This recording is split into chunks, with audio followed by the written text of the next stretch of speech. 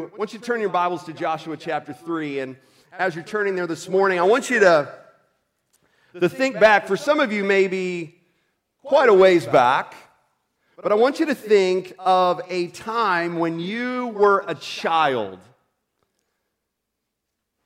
and you were just overflowing with anticipation for a special day.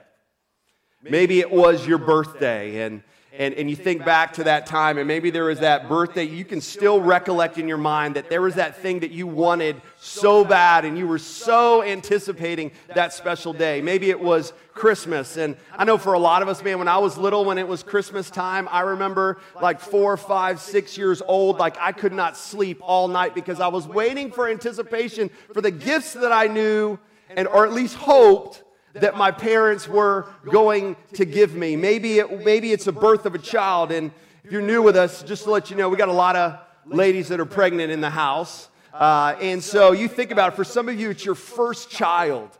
And you know, you read those books, right? You read those books, what to expect when you're expecting, and how big is the baby in month 1, and how big is it in month 3, and all the things that you look forward to, and you're waiting for that special day, dads and moms, when you give birth to that first child, whatever it may be. Maybe it's a new job, whatever it is, a new opportunity. But think about the anticipation that you feel leading up to that day. And man, the anticipation, let's put it in our context right now, right here, the anticipation that led up to this day, right? For some of you, you've been a part of this church from the very, very beginning. And so there's been a lot of anticipation for you, 14 years of anticipation. I met someone the other night when we prayed over this building that was here, and this was only their 3rd time. But there's been great anticipation to even lead us to this day where we could have a permanent place to call our home. And as we think about that, as we feel that today, regardless of what situation you may be in that I described just a minute ago, regardless of where you are, in Joshua chapter 3, we find the Israelites in a similar spot.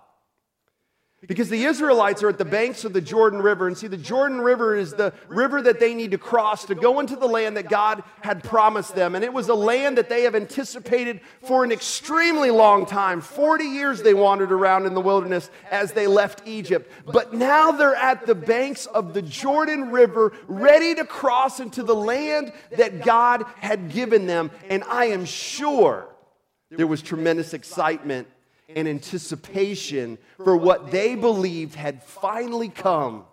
Something that had been promised to them for so long, and now they're at the cusp to experience it personally. And the title of this message this morning, if you're taking notes, you can take notes on that handout that you got when you walked in this morning, is this. The title of the message is this: New Beginnings. New Beginnings. And I want you to write down this idea. It's this, that new beginnings are the gateway to greater opportunities. Our church is here for the first time. This is a new beginning for us. And I think about this passage of Scripture where we are in Joshua 3, but leading up to that in Joshua 1, Joshua is now taking the mantle from Moses. Moses has passed away. God has called Moses home, and now Joshua has this opportunity, this privilege, this responsibility that I'm sure weighed heavy on him to now lead these millions of people into the land that God had promised. And God encourages Joshua in Joshua 1 to be strong and courageous. To believe that just as the Lord was with Moses, the Lord was going to be with him. And so for Joshua personally, in this passage of Scripture that we're going to read today, this was a new beginning for him. And so then we broaden the scope and we think of the children of Israel. And the children of Israel, this really being the second generation of the children of Israel that left Egypt, because in Hebrews 3 we're told that the first generation was told by God they could not enter the land because of their disobedience. But here we have children and grandchildren about to enter the land that their moms and dads told them about for so long. And now they're about to enter that land. You see, for the children of Israel, this was a new beginning. And I don't know where you are in life, but maybe you're starting. We have some people in this room that just got married last week. And so for you, this is a new beginning. Maybe others of you have just started a new job, or you've just had that first baby that we talked about the anticipation before, or whatever it is. You got a new home. In this building, we have a new beginning. And so for us in this room, you may be experiencing the opportunity that God has placed before you that many would call, and what we're going to call today, new beginnings. Because new beginnings are the gateways to greater opportunities. So what I want to do this morning in the time that we have left is I want to give you 3 ways that we approach new beginnings from this passage of Scripture in Joshua 3. So would you look at verse 1? The children are there. Children of Israel are there at the banks of the Jordan River, about ready to cross it. God's about to do a miracle for them. But look at what it says in verse 1. It says, "Then Joshua rose early in the morning, and they set out for Shittim, and they came to the Jordan, he and all the people of Israel, and they lodged there before they passed over." We're going to see in verse 2 that they were there for 3 days, just sitting there on the banks of the Jordan River, waiting with anticipation for what God was going to do. And here's the first way that I see from this text on how we approach new beginnings. Number 1, remember where you came from. Remember where you came from. See, what I've found in my life, and I'm sure that you would say it's true of your life, is that you can't be thankful without reflection. See, to be thankful without reflection goes against the very definition of thankfulness, because in order for me to be thankful, I have to remember what happened.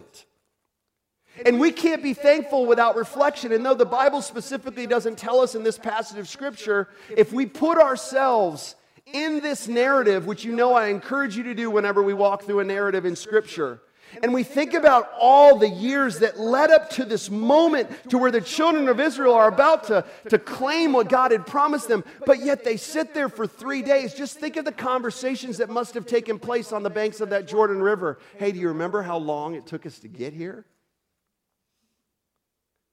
Remember all the frustration? Remember that palm tree that we walked back year after year and we're like, haven't we been here before? Like, remember when Mom and Dad told us, when we kept asking, are we there yet? Right, Mom and Dads? Like, are we there yet? Do you think? I'm sure they asked that in the Hebrew back then. Are we there yet?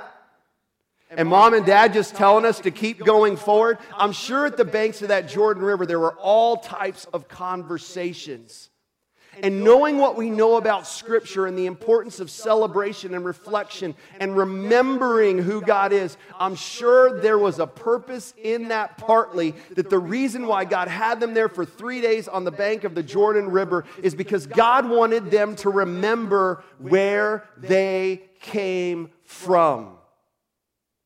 Because you can't be thankful without reflection, but reflection also leads to celebration. Like when you have time to reflect and you have time to say, man, let me remember where I came from and what's led me to this day, that reflection leads to celebration. Some of you are here this morning, and a year ago, you would have thought that your marriage was over. You would have thought in that moment, if you reflect back to a year ago and you remember where you came from, you would have said, man, I didn't think that we could recover from what happened in our marriage, but you're here today. And God's restored that. You see, if you're going to approach a new beginning, the first thing you need to do is you need to remember where you came from.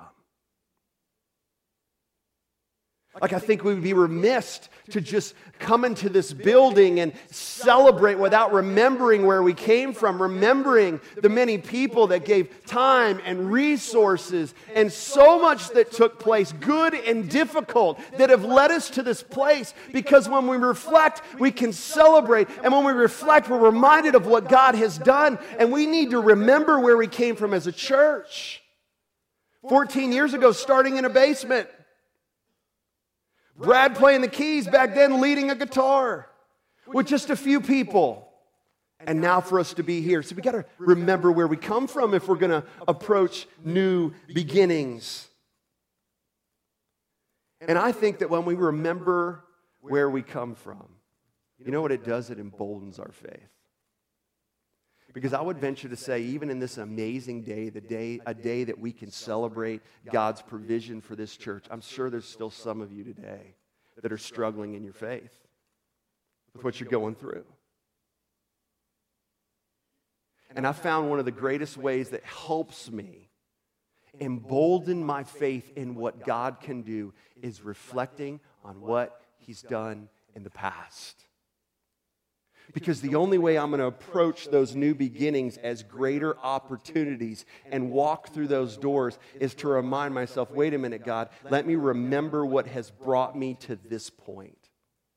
You see, some of you are still praying for a breakthrough. Some of you are still praying for God to do just some miracle in whatever situation it is. But I encourage you to remember where you've come from, because I promise you, if you take the time to do that, you would say, though this hasn't worked out to its fruition, man, God, I'm looking at where I was to where I am now. And God, I'm going to remember what you've done. I'm going to remember where I came from. Because reflection not only encourages celebration, but it also strengthens our conviction in who God is. Like my prayer for you is that with whatever situation you're going through, that even in this provision of this facility, that you could say, God, if you did that for this church, then I believe that you can also do whatever it is that I'm struggling with in my life. See, reflection, when I remember where I come from, it strengthens my conviction in what God can do. And some of us right now are stuck in a ditch. Some of us in our spiritual lives are in neutral right now, and our wheels are spinning. And what I would encourage you to do from God's Word this morning is to start out saying, wait a minute. Instead of focusing on where I'm not, instead of focusing on where I need to go to, God, let me focus on where I've come from and what you've done in my life in the past. Here's the second thing that we do in approaching new beginnings, and it's found in verses 2 through 4. It's this: recognize there's only one person that you should follow. One. Look at what it says in verse 2. It says, and at the end of 3 days, the officers went through the camp. So the leaders of the people of Israel went through the camp, and look at what they tell the people in verse 3. And they commanded the people, as soon as you see the ark of the covenant of the Lord your God being carried by the Levitical priest, then you shall set out from your place and follow it. Yet there shall be a distance between you and it, about 2,000 cubits in length, and do not come near it, in order that you may know the way that you should go, for you have not passed this way before.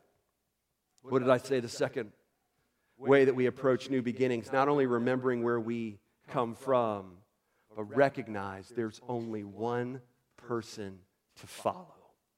One. You know, the Ark of the Covenant here is mentioned, and this ark was the most holy physical possession of Israel. And I don't know if you're like me, but whenever I'm reading the Bible and I come across the Ark of the Covenant, this is what I think of. This picture, right? Can any of you identify with that? This picture of Indiana Jones? That's how my mind works. That's what I often think of with the Ark of the Covenant. And actually, they didn't do a bad job interpreting of what it looked like, because in Exodus 25, we have this ark described, and it wasn't very big. It was 3 foot 9 inches long and 2 feet 3 inches wide and high, and it was covered with gold both inside and out, and it was topped by a lid of pure gold. And there was 2 figures, 2 angels facing each other from either side. So Hollywood actually did a pretty good job. But you have this really relatively little box. But this box symbolized God's holiness. You see, this box, if you're familiar with the Old Testament, when they had the tabernacle and they worshiped God, this box sat in a room called the Holy of Holies. And no one was allowed in that room except for the high priest of Israel one time a year to make a sacrifice for the people of Israel. You see, if you walked in to that Holy of Holies where that Ark of the Covenant sat, you were immediately killed. Why? Because God wanted to get across that I am holy and you are not. But the ark also symbolized God's justice. Because we can read in different passages of Scripture, we don't have time to go to, but the reason why the Levitical priests carried that Ark of the Covenant on long rods is because they couldn't touch the Ark, because if they touched the Ark, they also perished. And what God was getting across is that He was a just God and He was a holy God. So if He's a just God and He's holy, which means without sin, that He can't tolerate sin, and we know that every one of us are sinful, including the people that lived back then. But then the Ark of the Covenant also symbolized His mercy. Because like I said, when that Ark of the Covenant sat in the Holy of Holies, and that priest would go in one day a year in the Day of Atonement, and that priest would go in, he would make a sacrifice for the sins of all of Israel, and he would take that blood and he would sprinkle it on the mercy seat on the top of that Ark of the Covenant, and God would cover the sins of Israel. See, the Ark of the Covenant represented God's mercy. And it's interesting that the Ark of the Covenant contained three things inside. Have you ever wondered, like, what's in the box? Ever wondered that? What's in the box? Well, the Bible tells us what's in the box, and inside the box are the 10 Commandments that God gave Moses. Inside the box was Aaron, who was Israel's first high priest, his rod. And then inside the box was a little bowl of manna. I don't know how long that manna was in that box before it spoiled. I have no idea. Scripture doesn't tell us. But inside was that bowl of manna. Whether it was moldy, whatever it was, inside were those three things: the 10 Commandments, Aaron's rod, and a little bowl of manna. But what I also want you to understand, and we see in this passage of Scripture, is not only did the Ark of the Covenant symbolize God's holiness and God's justice and God's mercy, but the Ark of the Covenant symbolized God's presence. That God was with His people. See, look at how the Ark of the Covenant is described. Look back in verse 2. It says, not just the Ark, but it says the Ark of the Lord your God. See, the people of Israel knew that if we've got the Ark and it's leading us forward, then I'm telling you what, now all of a sudden everybody's much more at ease because God's presence is leading us and we're not going to be defeated. The ark represented God's presence. But if you look at this passage of Scripture in verses 2 through 4, you see something interesting. There was this massive separation that the Lord commanded the people of Israel to adhere to. 2,000 cubits between the Ark of the Covenant and the first group of people that were crossing the Jordan River, which is about 1,000 yards. So if we're putting ourselves in this passage of Scripture, I'm thinking to myself, man, that's a long way for me to make sure that I even see the Ark of the Covenant going. Can you imagine the conversation? Did it leave yet? I think the priest's feet have touched the water of the Jordan, but 1,000 yards. And the reason why God did that is because it was another reminder that even though they had God's presence with them, there still was a massive gap between God's holiness and their sinfulness. And when I look at where we are today, and I look at the new beginnings that we experience as a church today, and I think about the new beginnings that you're experiencing right now in your seats, whatever circumstance it is, or I think about the new beginnings that you're praying that God will give you, whatever situation that you're struggling with right now, here's the awesome reminder that I see when I read this passage of Scripture, that praise God that today on this side of the cross, there's not 1,000 yards between my God and me. But Jesus Christ bridged that gap. That Jesus Christ, God in the flesh, came down and He lived a perfect life for you and for me. And He died on the cross for your sin and my sin, the penalty that I deserved. And He rose again 3 days later, so that today, when I think about even what was in the ark and the 10 Commandments that were in the ark that demonstrated God's holiness, and this is what holiness looked like, and knowing that we'll never measure up in keeping every one of those 10 Commandments every single day without flaw, Jesus Christ fulfilled those 10 Commandments for you and for me. When I think about that rod that was in the Ark of the Covenant, symbolizing Aaron and the high priest and him being a mediator between God and Israel, I think about what Hebrews talks about, that Jesus Christ is our mediator today. That today I can pray to Him and I can have fellowship with Him and I can know I have a home in heaven when I pass from this life to the next, because Jesus is my high priest. He's my mediator. And when I think about that little bowl of manna, and in my mind I think about how long was it good before it started to mold? Really what God was doing is reminding the people of Israel that I'm your provision. And so when I look on this side of the cross and I look at this passage of Scripture and I'm like, how do I face new beginnings? And I'm reminded, man, I need to realize that there's one person that I follow, that Jesus has every right to demand that of me and to expect that of me because He's my ultimate source of provision. He demonstrated that through His life, death, and resurrection. So we sit here today on the cusp of this new beginning. And what we say to ourselves is, how do we approach it? Man, I remember what God has done, and I realize that there is one person that I follow, because I need to understand and remember that when I start thinking that I can lead myself to places that I haven't been before, I need to remind myself what God tells Israel. Listen, you need to follow me because you've not been this way before. And I think of Hebrews 12, 1 and 2, where the writer of Hebrews says, man, we're surrounded by so great a cloud of witnesses. There's so many people that have walked this life before us that can testify that God is faithful, that can testify that God is a God of new beginnings. And then in verse 2, the writer of Hebrews tells us how we're supposed to walk. He says, we look to Jesus, not to myself, not to you, not to my expertise, not to my knowledge, not to my experience, but I look to Jesus because He's the author and finisher of my faith, who for the joy that was set before Him endured the cross, despising the shame, and is seated at the right hand of the throne of God. The reason why that right hand of the throne of God is so important is that reminds me that Jesus is my victory, and I can have an assurance today that He's the one that I follow. Here's the third way that we face new beginnings. Understand that new beginnings are the gateway to greater opportunity. Here's the third thing, and it's found in verse 5. Man, I love this verse. Because remember the anticipation. This is a pretty exciting day, is it not?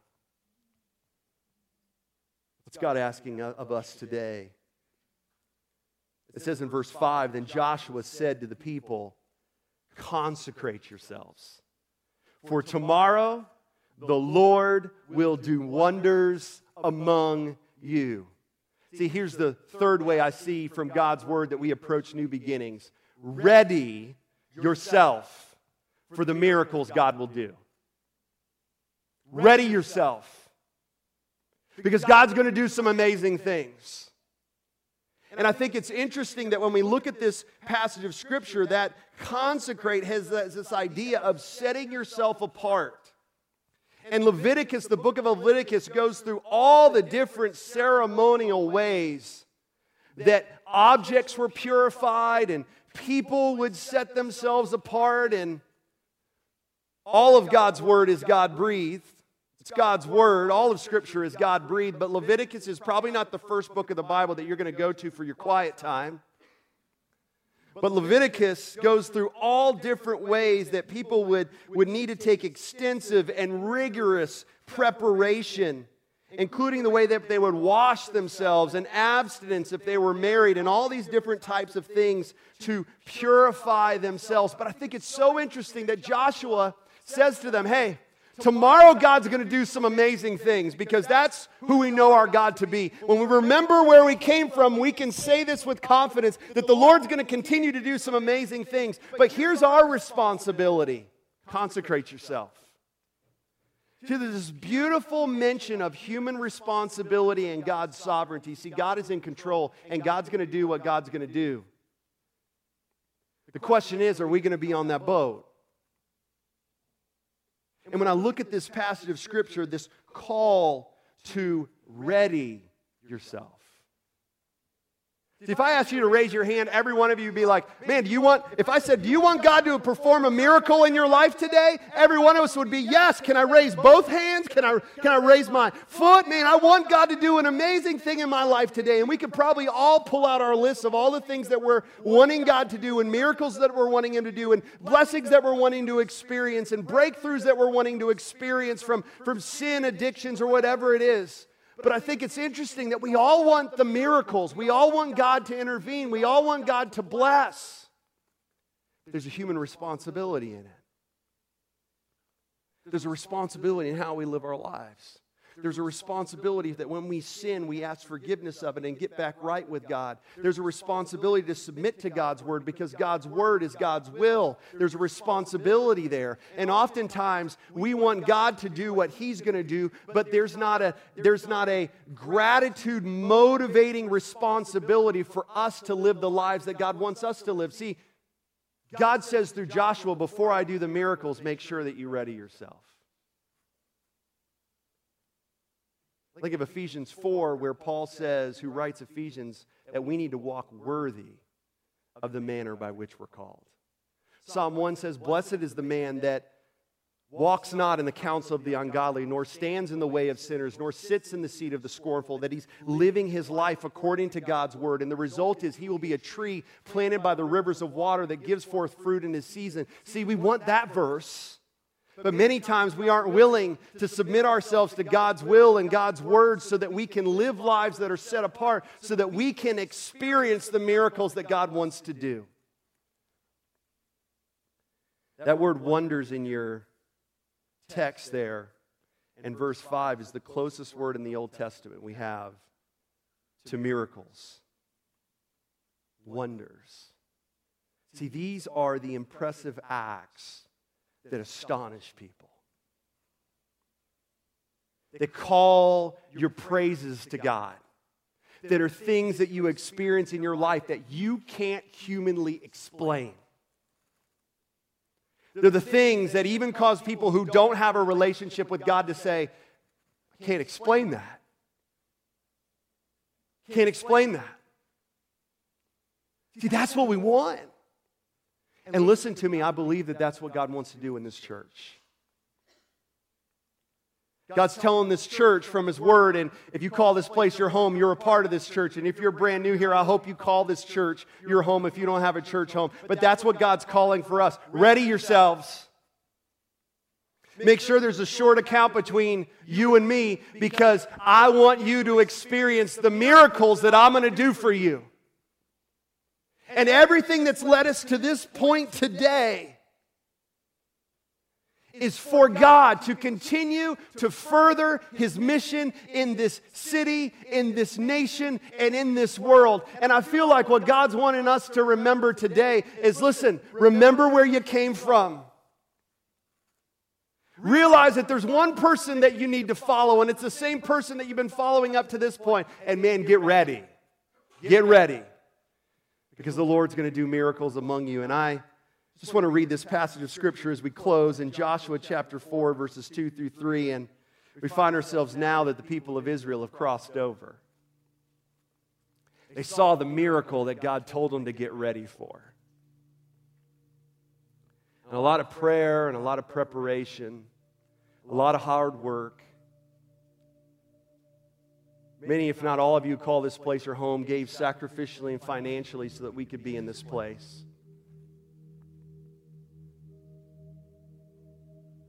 Organizations in the city, Art Council, Black Rep, Little Theater, ministering to this community, setting a reputation of having a heart for the community. And we stand here on a other side of the Jordan moment. And I think what God tells the people of Israel to do is something that I think we all need to do. Maybe you need to pull out your phone and you need to take a picture before you leave today as a memorial, because this is what God tells Joshua. He says, take 12 men from the people, from each tribe a man, and command them, saying, take 12 stones from here and out of the midst of the Jordan. Like, take 12 stones out of this Jordan that I just split open for you so that you could walk into the promised land. And it says, from the very place where the priest's feet stood firmly, and bring them over with you and lay them down in the place where you lodge tonight. And if you continue on in Joshua 4, he gives the reason for that, because he says, so that when your children walk by, you can tell them what God did today. And when your grandchildren walk by, you can tell them what you experienced. See, God didn't want the people of Israel to ever forget who He was. And He doesn't want you to forget either. He wants you to remember that the God of the past is the God of the present, and He's the God of the future, and He never changes. And He's a God of new beginnings. And we celebrate those that we are experiencing right now corporately. And I want you to celebrate the ones that God may be giving you right now personally. And those of you who are still waiting, I want you to look forward to that day and remind yourself that you serve an almighty God who never changes. And what He did before, He'll do it again in a fresh way. And let's celebrate Him this morning. Let's not forget who He is and the opportunity that He's given us as a church